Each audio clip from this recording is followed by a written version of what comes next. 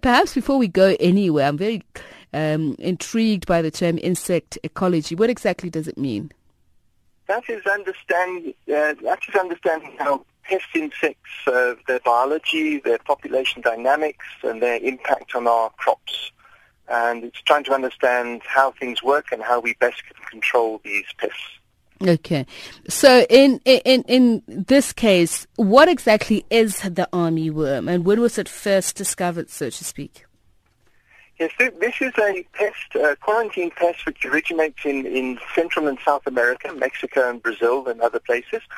And it was first detected in Africa in January 2016 in Nigeria. I think it's been, it came in as a quarantine pest, and then it escaped, and it came all the way across Central Africa, then into Eastern and Southern Africa. We first heard about it, we read the publication, so we knew it was in Nigeria, but then the first time we heard it was in Southern Africa was in December, and then in January, and then we got the migrations of the moths came across our border in early January. Mm. And in terms of their lifespan, how long do they live? This is a tropical moth species. The life cycle is about 24 to 40 days, and it doesn't have a diapause or a dormant stage, so it's got to continue to breed to live. So in tropical areas, it will have a continuous life cycle. But on the high velds here with the frosts, we're not sure whether it will overwinter. We need to look at that and also look in other subtropical areas of South Africa to see if it survives our winters, cooler and dry winters.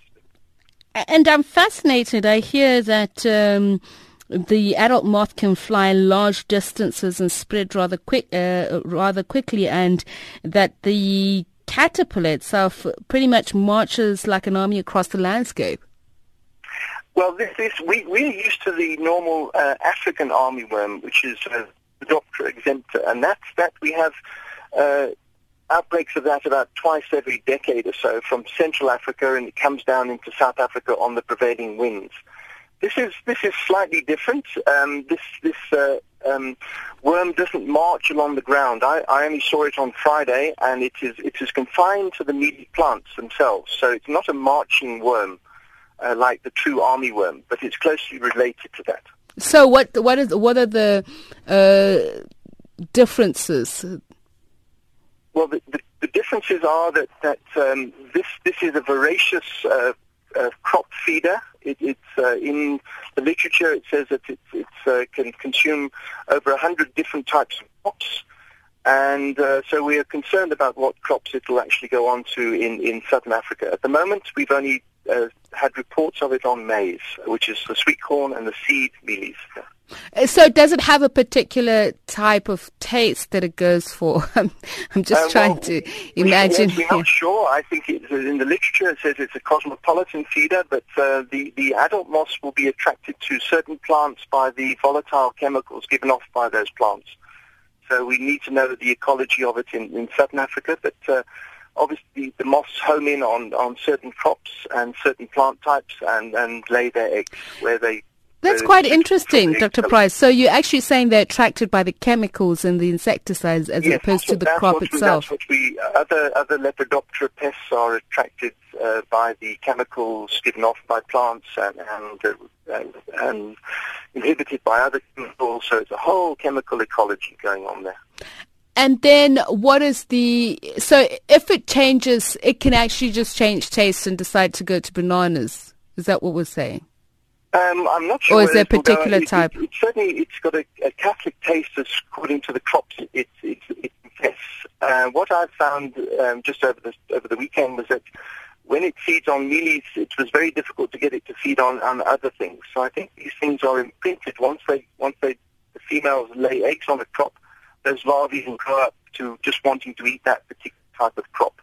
But then if those progeny lay on another crop, it might damage that. But we don't know yet what's happening. As I say, the only reports we've got are on maize at the moment. And what is the effect then if one were to eat, that infected crop? What happens to human beings? Do they fall ill? Is it fatal? No. The the worms inside the maize would be unpleasant, but they're not fatal at all.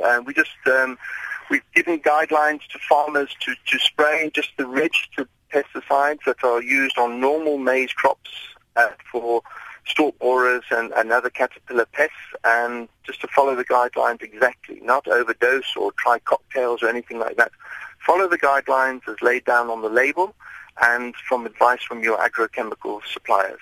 Just a final question. How long does it take to kill off such an infestation? Well, the infestation, once the small larvae are sprayed, they will die within a couple of days.